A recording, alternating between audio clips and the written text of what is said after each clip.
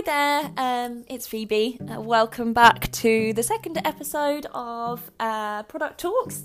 I just wanted to start this with an introduction to add a bit of context.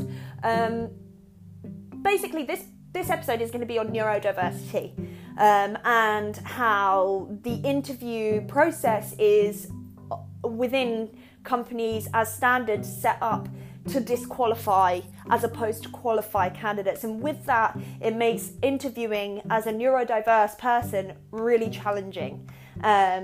There's a lot of reasons for this, and my lovely guest Martin goes into a lot of detail and explains really, really clearly why that is and how that is. But I wanted to jump on before the podcast because one of the biggest things that we spoke about and one of the most important things is communication and asking, how can I facilitate you? And this podcast was actually a massive learning step for me because in reality, I did not ask Martin, how can I facilitate this interview to make it make it so that you can succeed, basically, and make it so that, you know, it's not designed to trip you up. And, you know, with that, there was a moment where I angled a question wrong and it was binary and it meant that the conversation came to a halt, and that was because I didn't facilitate the interview in a way that was kind of geared towards making it more acceptable for someone with autism, ADHD, whatever it might be. I just didn't ask him. So I implore you to really listen to that moment because it was a learning moment for me, and I hope that it can be a learning moment for you as well. You can hear it in the interview. I didn't want to take it out because I thought it was a really good example of where we're going wrong. So I had that experience, and I'm so grateful to Martin for kind of talking through it with me after and explaining it to me after. So yeah, I hope you enjoy the podcast. I hope that it's something that you can learn from. I loved speaking with Martin, so yeah, I'm really excited to share this one with you guys. Thank you for coming back. Thank you for joining me for the second episode of Product Talks. I'm just going to go straight into it.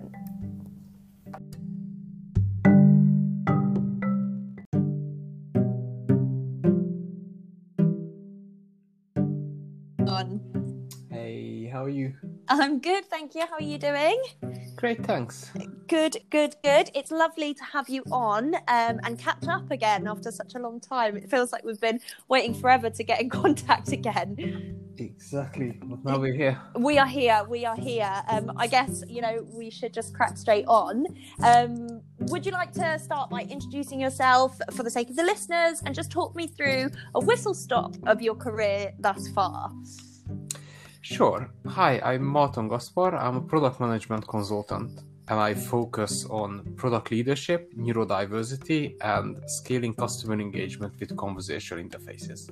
Mm-hmm. Cool, amazing.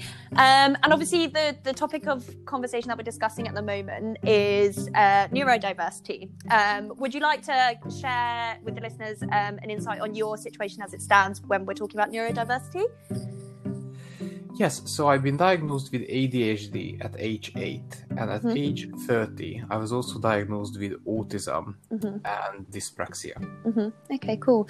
So what challenges do you think you faced as a result of that, just on the sort of outside look of it, when you were first breaking into the industry as a product manager?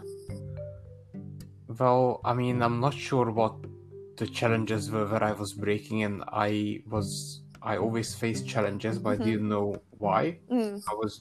Because for me, I am just me. Yes.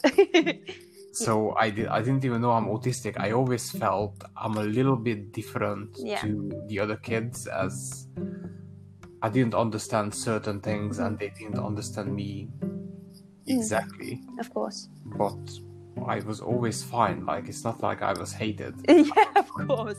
No, I understand. I think when we discussed before, what was an interesting thing that we touched on is that a lot of what product management is to do with social cues and cues from people, and that's something that you perhaps have interpreted a little bit differently during your experience. So I wondered whether you could touch on that, like when we're looking at product management as a career choice, and then the specifics of autism and ADHD in that sense.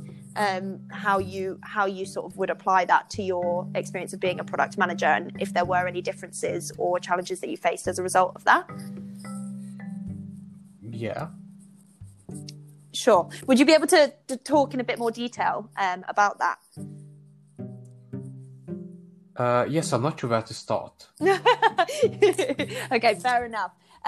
So I guess maybe we can start with just the day-to-day role of being a product manager, what that encompasses, and then what you think was perhaps more difficult, what was easier as a result of your experience as a neurodiverse person. Okay, so as a product manager, you really need to understand, of course, where the value is, what people want, opposed to what they say. Of course. So one part of it that I think is not necessarily challenging but different is stakeholder management. Okay. So there are some product people, especially at larger companies, that are kind of asked to be really diplomatic and appease all stakeholders at all costs. Yeah. Well, that is not one of my strong suits. Sure. It's not that I'm not diplomatic, but my brain is wired to go through logic and reason. And I'm always trying to look for the best solution. Yeah. So if people want to do something for a promotion that actually harms the company, that just doesn't sit well with me. Of course. So naturally, I'm really tend to get to the bottom of the things, first principles, what the root cause of the issue, and start building a solution from there. So opposed to, there are many different ways to manage stakeholders. One way is to try to be really diplomatic and not disagree with them, but there's another way when you're really trying to understand with the best of intentions what they actually want. Yeah. And figure out something that would work for them. Yeah. So the way I tend to manage stakeholders is with sheer logic and really trying to come from a good place to understand what they mean, what they actually want. Yeah. And try to figure out solutions for that. Yeah. Opposed to small talk and chit chat. I think we all hate small talk and chit chat, don't we? All right, amazing. To others. And I don't necessarily hate it. I'm just, sometimes I'm a bit puzzled by it. Like, why are you telling me something that you don't mean? I know you didn't have a bad day because we had a really bad release yesterday. Fantastic. Tell me what's wrong, and I will do my absolute best to help you. I think arguably, what maybe my wording was wrong to begin with, but I think arguably that could, I mean, and probably has been a huge benefit to your way of working, because being straight to the point, maybe you can cut out some of the white noise. Would you suggest that's correct? When you're talking about stakeholder management, you just go straight to the issue, which I imagine will be a time-saving exercise, if anything. Yes, I mean, a lot of the senior stakeholders are very highly paid people and don't have actually time to chit-chat, so that's a massive time saver. But also the other thing that's also really crucial is when we talk about innovation, people want to have more and better ideas. That leads to radical innovation. That's one of the key benefits of diversity as well. Well, actually, neurodiverse people have a different brain. Their brain is physically structured differently. So that means that we are very likely to have different ideas. So most meetings where I attend, I'm able to join dots that no one else seen before. And I know that without me, even in 10 years, they wouldn't have seen that solution. So if you actually are looking to beat the competition, to come up with really good ideas and to serve your customers at a really deep level, if you don't have neurodiverse people on your team, you're missing out. You're missing out on ideas, missing out on money, you're missing out on innovation.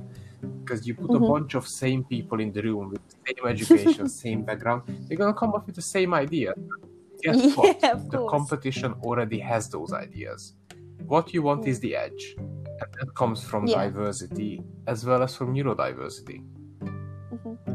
Do you think you would be able to pinpoint like some individual examples of where your neurodiversity has implemented a physical benefit in a company, for example, with regards to like when we're looking at the commercial side of things, because obviously that's the common point, isn't it, when we're talking about diversity, is that we shouldn't be doing it just to look outwardly diverse. We should be doing it because there is kind of a financial benefit when you're looking at like a business as well. Like the diversity is what gives you the edge. So do you have maybe a specific example of where that's kind of happened in your career, would you say? I mean, in my last project, they wanted to hire me full-time to do something in 2 years. And I said, hire me as a contractor and then deliver the project in 2 months.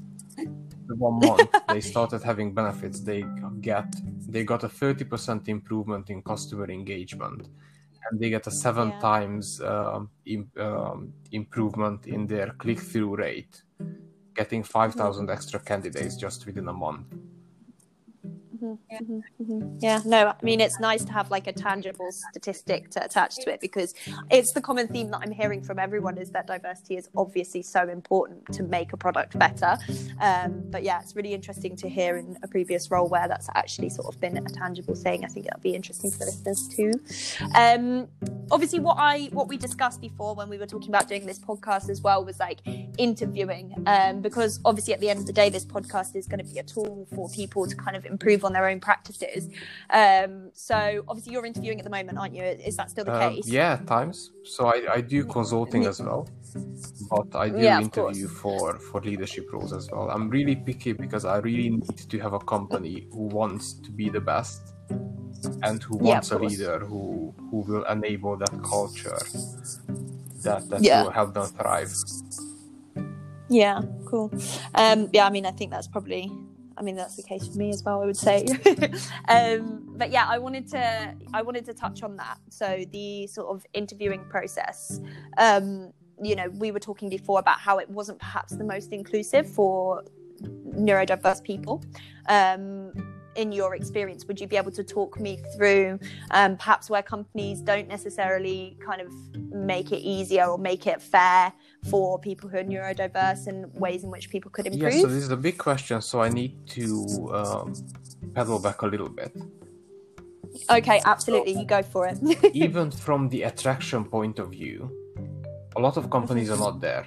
Having a diversity and inclusion policy without actions behind it is not going to convince me, and I'm simply not going to apply, because I know that you're not actually genuine. You're making that as a corporate or PR stunt, and it is not going to help me. Exactly. After that, the selection process itself is broken. What I feel is a lot of people and hiring managers and recruiters as well very narrow-minded. Yeah. So I need a SaaS product manager who has dealt with X industry. Well, there are industries where specific subject matter expertise is essential. In most of them, this is not the case. And if you're only looking for previous experience as a predictor for future success, what you're going to leave out is people who have really good transferable skills, could actually do a job better, or at least as good, and plus have a different perspective, which would give them the edge to do it better. But you're not even going to get them in and talk to them, because you just simply disqualify them based on their differences. Now, 2.4% of autistic people go through higher education. I don't even know from those 2.4% how many of them could go through a really elite university like Oxford or Cambridge. Actually, if you have the elitist mindset, you are not going to find diverse people, because we are just straight off disqualified A, and B, why would I want to be with people who just don't understand that not necessarily the best school give you the best minds. And I'm not saying there's anything wrong with going to do schools. What I'm saying is narrowing down your selection and picking from those schools, especially in product management. I think it's a really old-fashioned way of looking at it, and you're probably going to lose your best candidates. I mean, how many engineers are self-learned? Well, product management is very, very similar. So we're starting off with neurodiverse people having a really different background. I mean, I jumped to different jobs and startups and industries before. So we are not being attracted to the role. We are not being selected to the role, and we haven't even got to the interview stage yet, right?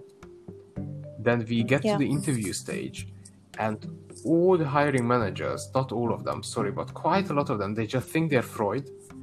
They think they can read body language, they can read facial cues, and I'm sorry, but that just doesn't work on neurodiverse people, especially not on autistic people, because my face doesn't always do what I think I do.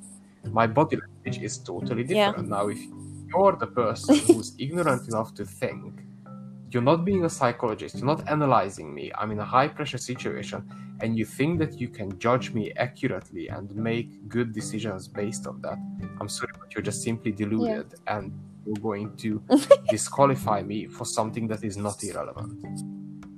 Also, there's also a really common phrase that I hear, and it's such a good blanket to disqualify someone, saying, oh, you're not a good cultural fit.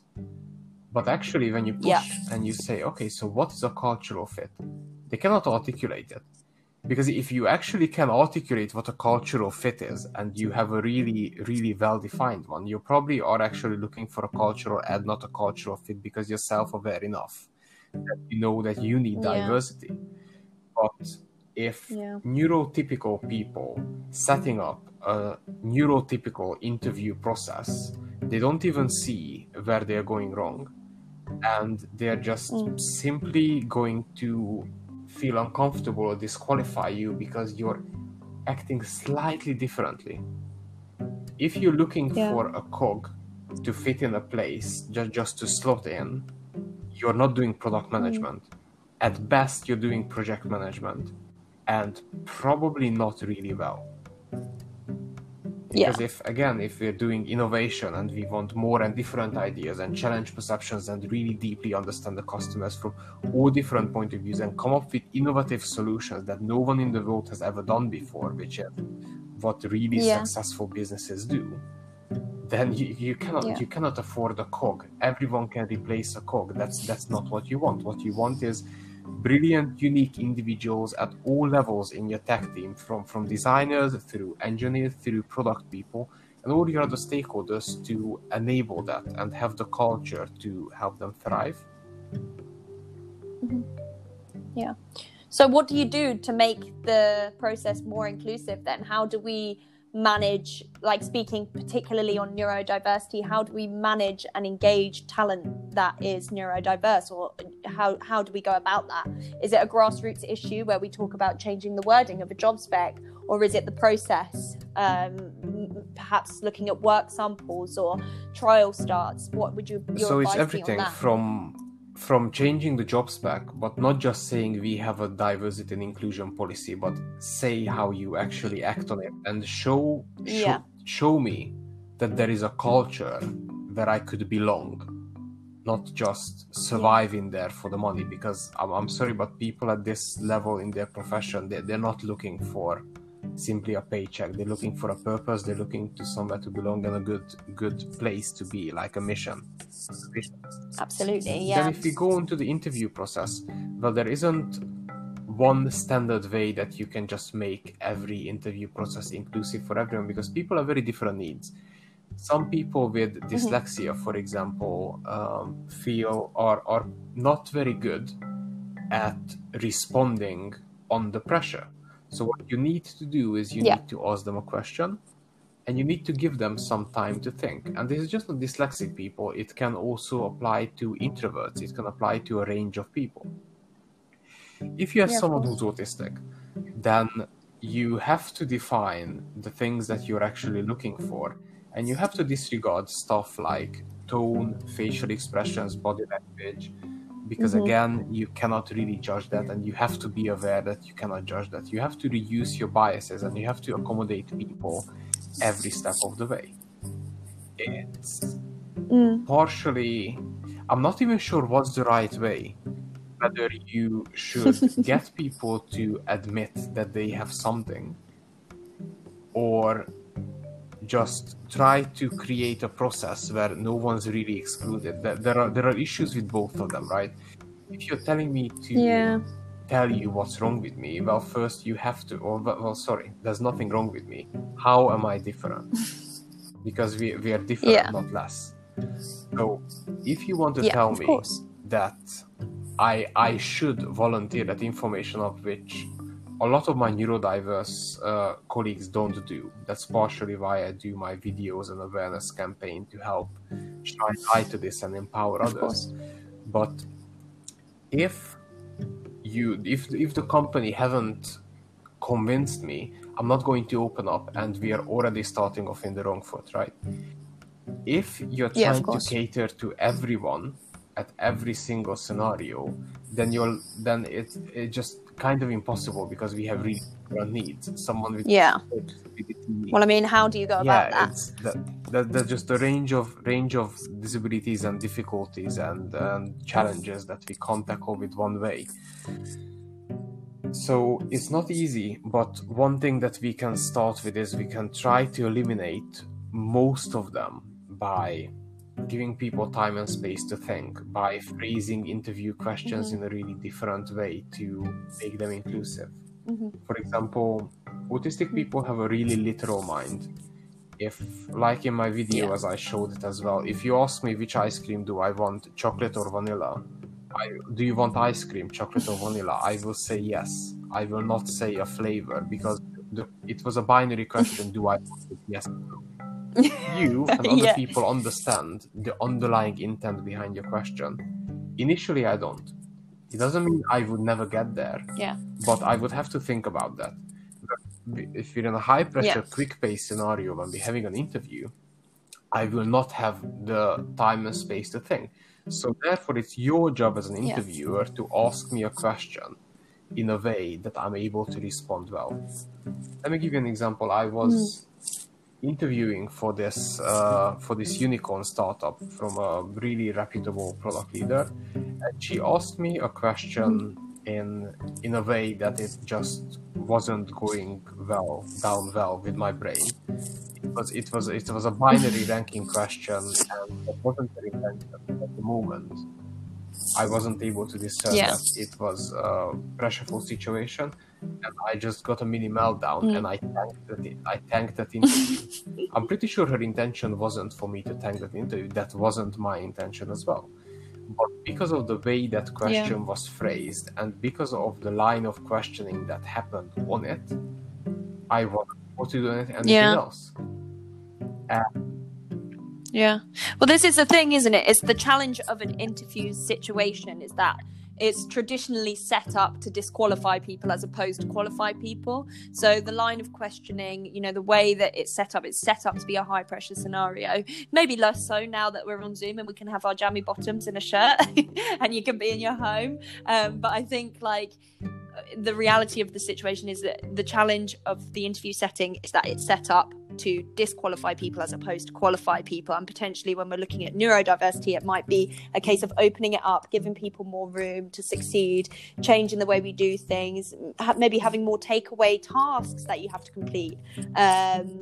Or, like I said, maybe trial starts even, so that people can see how you interact in the workplace. Would you agree? I would agree to some of the things you said. I do think that the core of the problem is that it's a disqualification rather than a qualification progress. And I don't think, or I think that it should be aimed to be a qualification progress for all people, not just neurodiverse people. Because if you're looking for the best part of your talent, and you're really trying to understand how they think, which is in product interviews, one of the key thing is how does your brain work, then you need to give people a chance to show you that, because that is what they will do during their job as well. They will actually put their best foot forward because they'll have enough time and enough space, hopefully, to do that.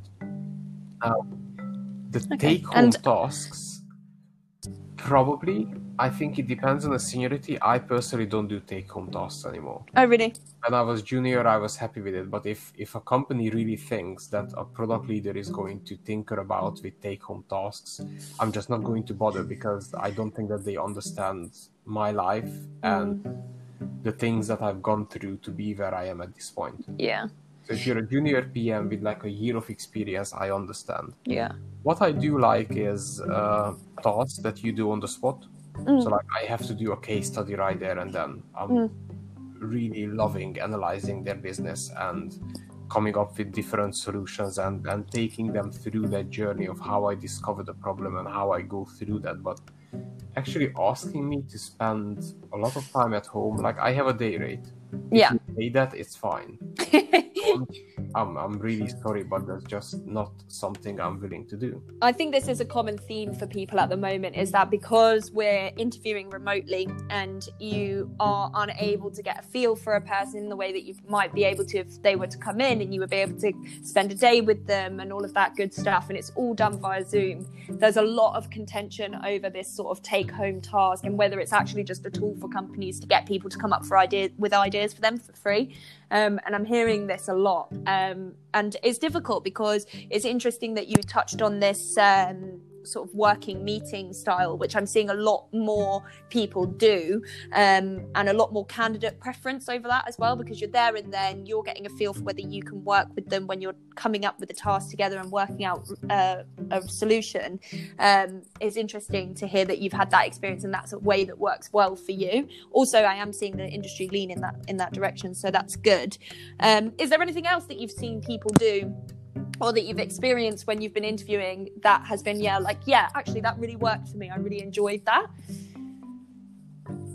Well, one of the things that's really difficult for me is to judge whether I would actually fit in to that company or not.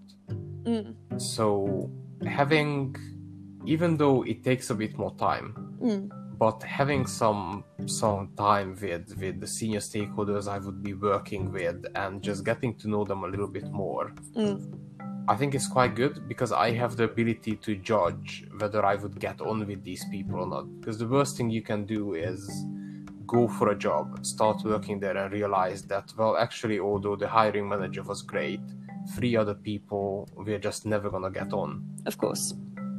And as a product person, you really need to be autonomous and supported. And having that understanding of the culture and their ambitions and having the ability to ask tough questions from those stakeholders that are already working there, it's really good. For example, I always like to ask them about the difficult decisions, some of the difficult key decisions they had to make and how they handled it.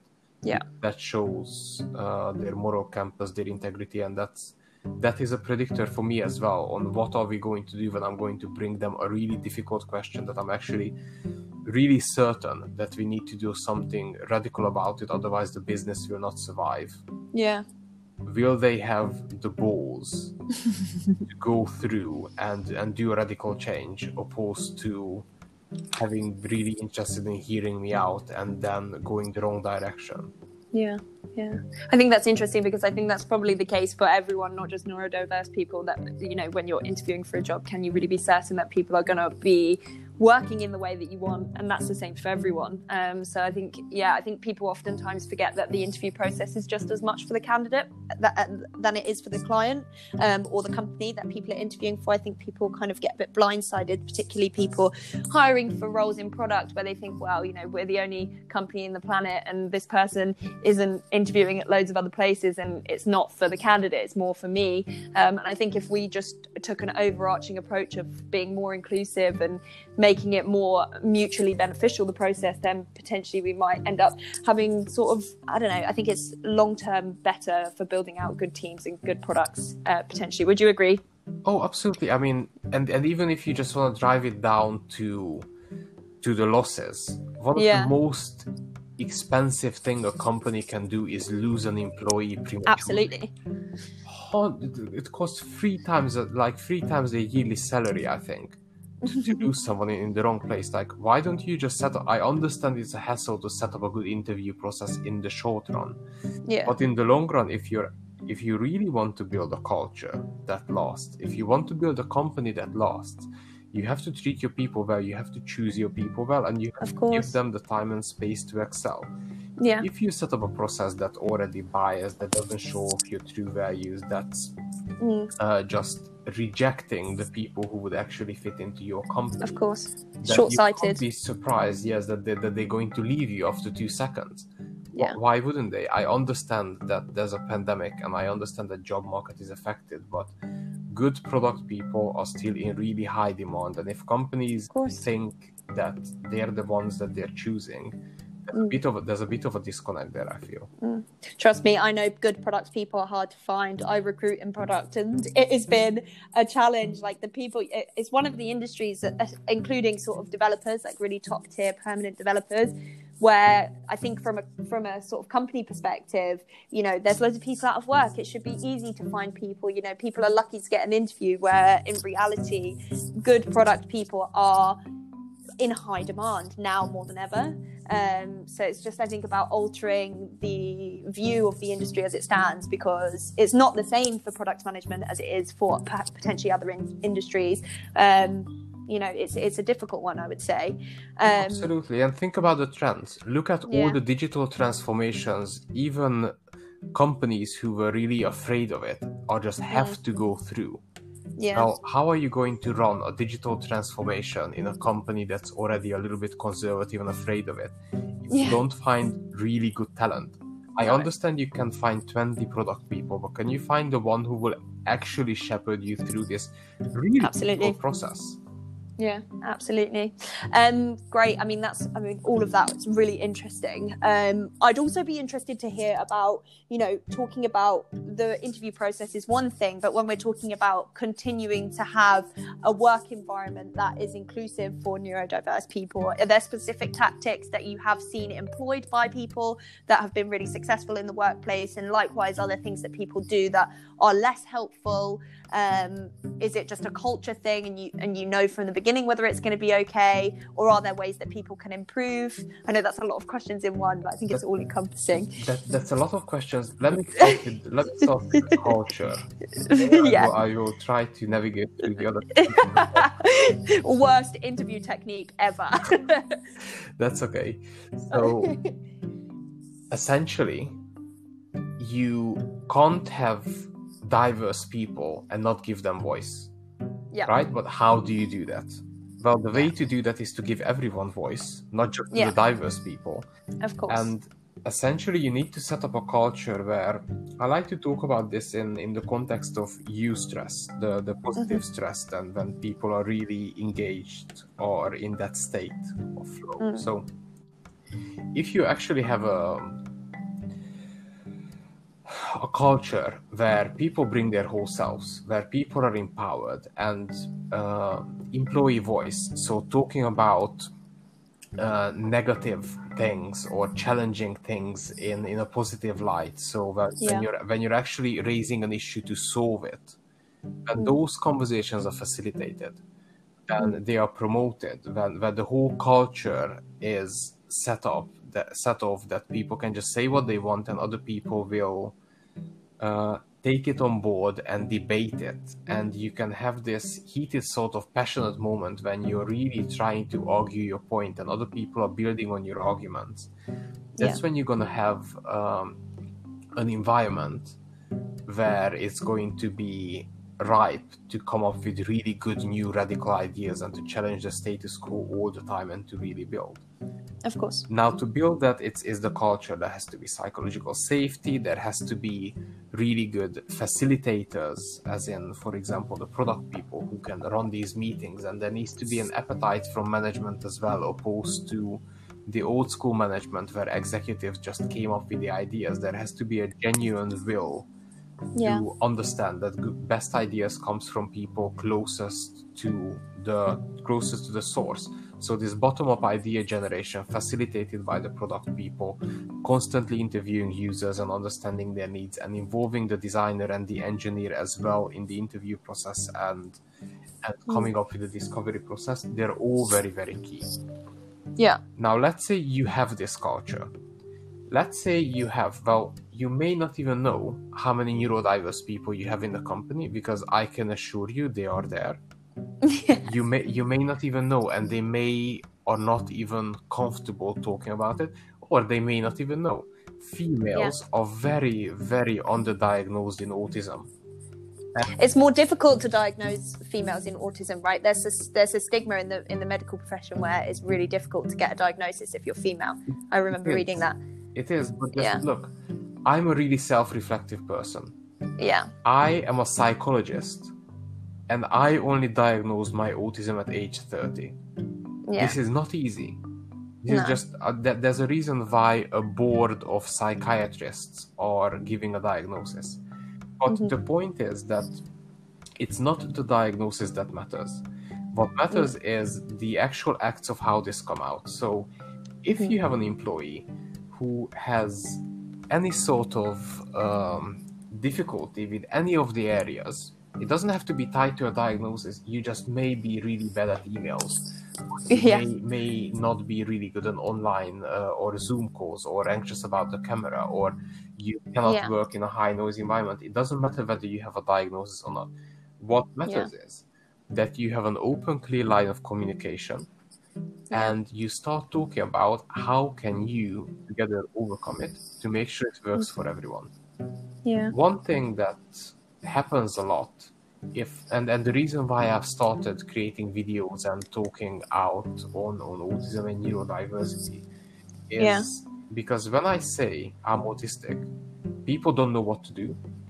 And 85% of autistic people feel that even when they come out and they talk about this, they don't know how to be handled.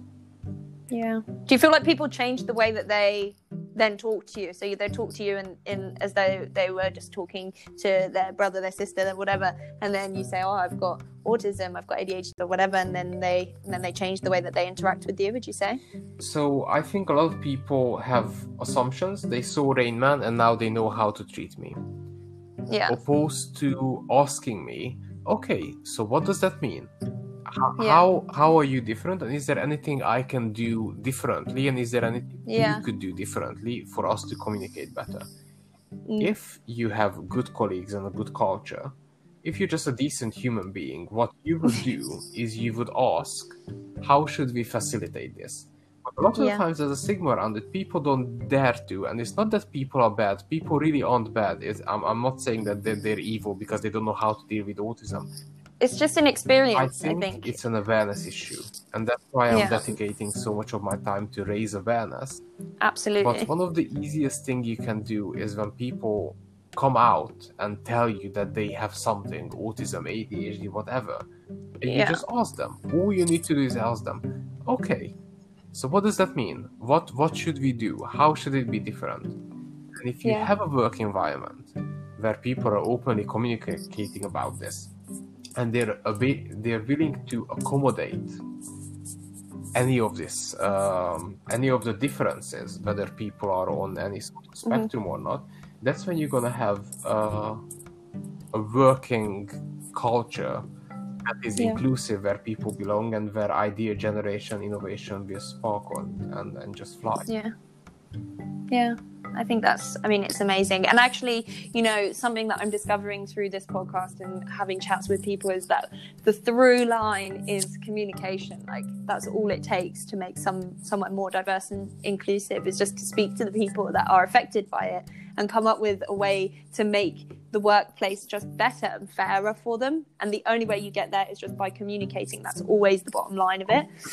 Companies always think, we need to make accommodations, it's going to cost me millions of pounds. No, what it's going to cost is a couple of conversations. That's all it takes. It's like we need to... I think it's a lot of the time is that we need to come out with this outward-facing policy which makes us fit with the industry standard of being diverse and inclusive, but actually what they're doing by doing that is completely neglecting the benefits of being diverse and inclusive and what a company can gain from having a diverse workforce. That's overlooked, which is insane. Team is greater than the sum of its parts, right? You have to have neurotypical and neurodiverse people as well as other diversities, and everyone working together towards the common goal. That's when you're gonna win. Absolutely, well, thank you for chatting with me. I have one last question for you. For companies who are listening to this podcast thinking, actually I haven't even considered this, What small step could they take from you? What would your first piece of advice be to them to take away and to start off the process of making their company more inclusive for a neurodiverse workforce? Would you give one big piece of advice, and what would it be? Well, everything probably is set up for neurotypical people, set up by neurotypical people. So they're not even seeing what the differences are. Get in a consultant like me, or ask some of their internal neurodiverse people that is the culture really right for belonging? What can I do to be more honest, to be more open, and to work better together? Because all you want is good collaboration and ideas to flow. But try to promote that somehow. Yeah, great. You have resources, don't you? You're creating videos, informational, a lot of your podcasts, you're going on a lot of podcasts discussing it. Do you want to share with the listeners where they can access that? Obviously I'll share the links in the description as well, but if you could share where your resources are, because I think that would probably be a good place for people to start. Whisperer.com and follow me on LinkedIn, Marton Gaspar. Okay, cool. Okay, amazing. Well, we'll put both of those links in the description below, but thank you so much for having this chat with me. It's been super insightful. I feel like I've learned over the course of the conversation, and I always love speaking with you, Marton. It's always really insightful, so thank you so much. So much. Great to be here. Thank you. Marton, thank you so much. Bye. Bye.